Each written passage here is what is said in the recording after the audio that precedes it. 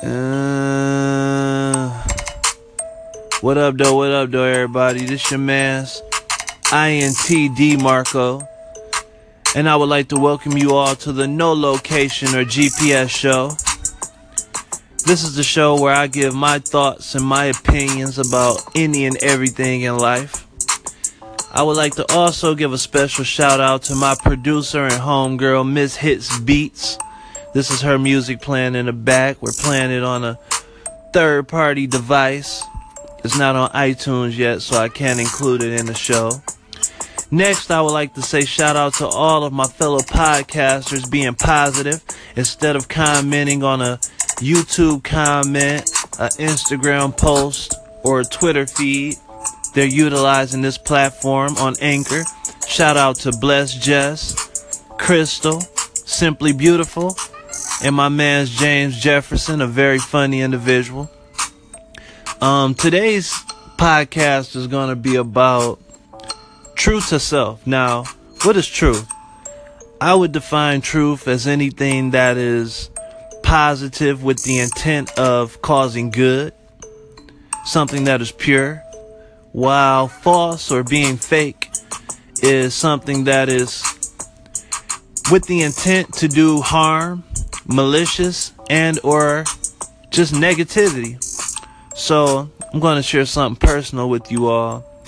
A little over a year ago, I moved down to sunny Florida. And down there, I completely, I got away from Detroit. I'm originally from Detroit, born and raised. And I just needed a break. So I got away from Detroit, and I was down there doing well and working. Started back working on my music as well, making money, and everything was good. I was even going to church, paying some tithes. On all ends, I was doing pretty well. And then one day, I went to the gym with one of my homies. He was like, "Hey, bro, let's go to the gym." So I go to the gym, I fuck around and tear my Achilles heel. So I was new to the state. I didn't have medical insurance there, so I had to come all the way back to fucking Detroit. So I'm back in Detroit with a torn Achilles, can't walk, hopping around on crutches. And I was extremely surprised and also disappointed and also furthermore disgusted by the way that my friends and family treated me.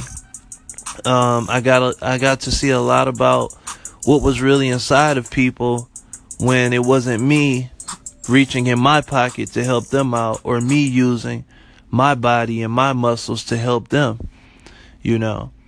And a lot of people, I'm not even going to say changed, a lot of people just completely disassociated themselves with me.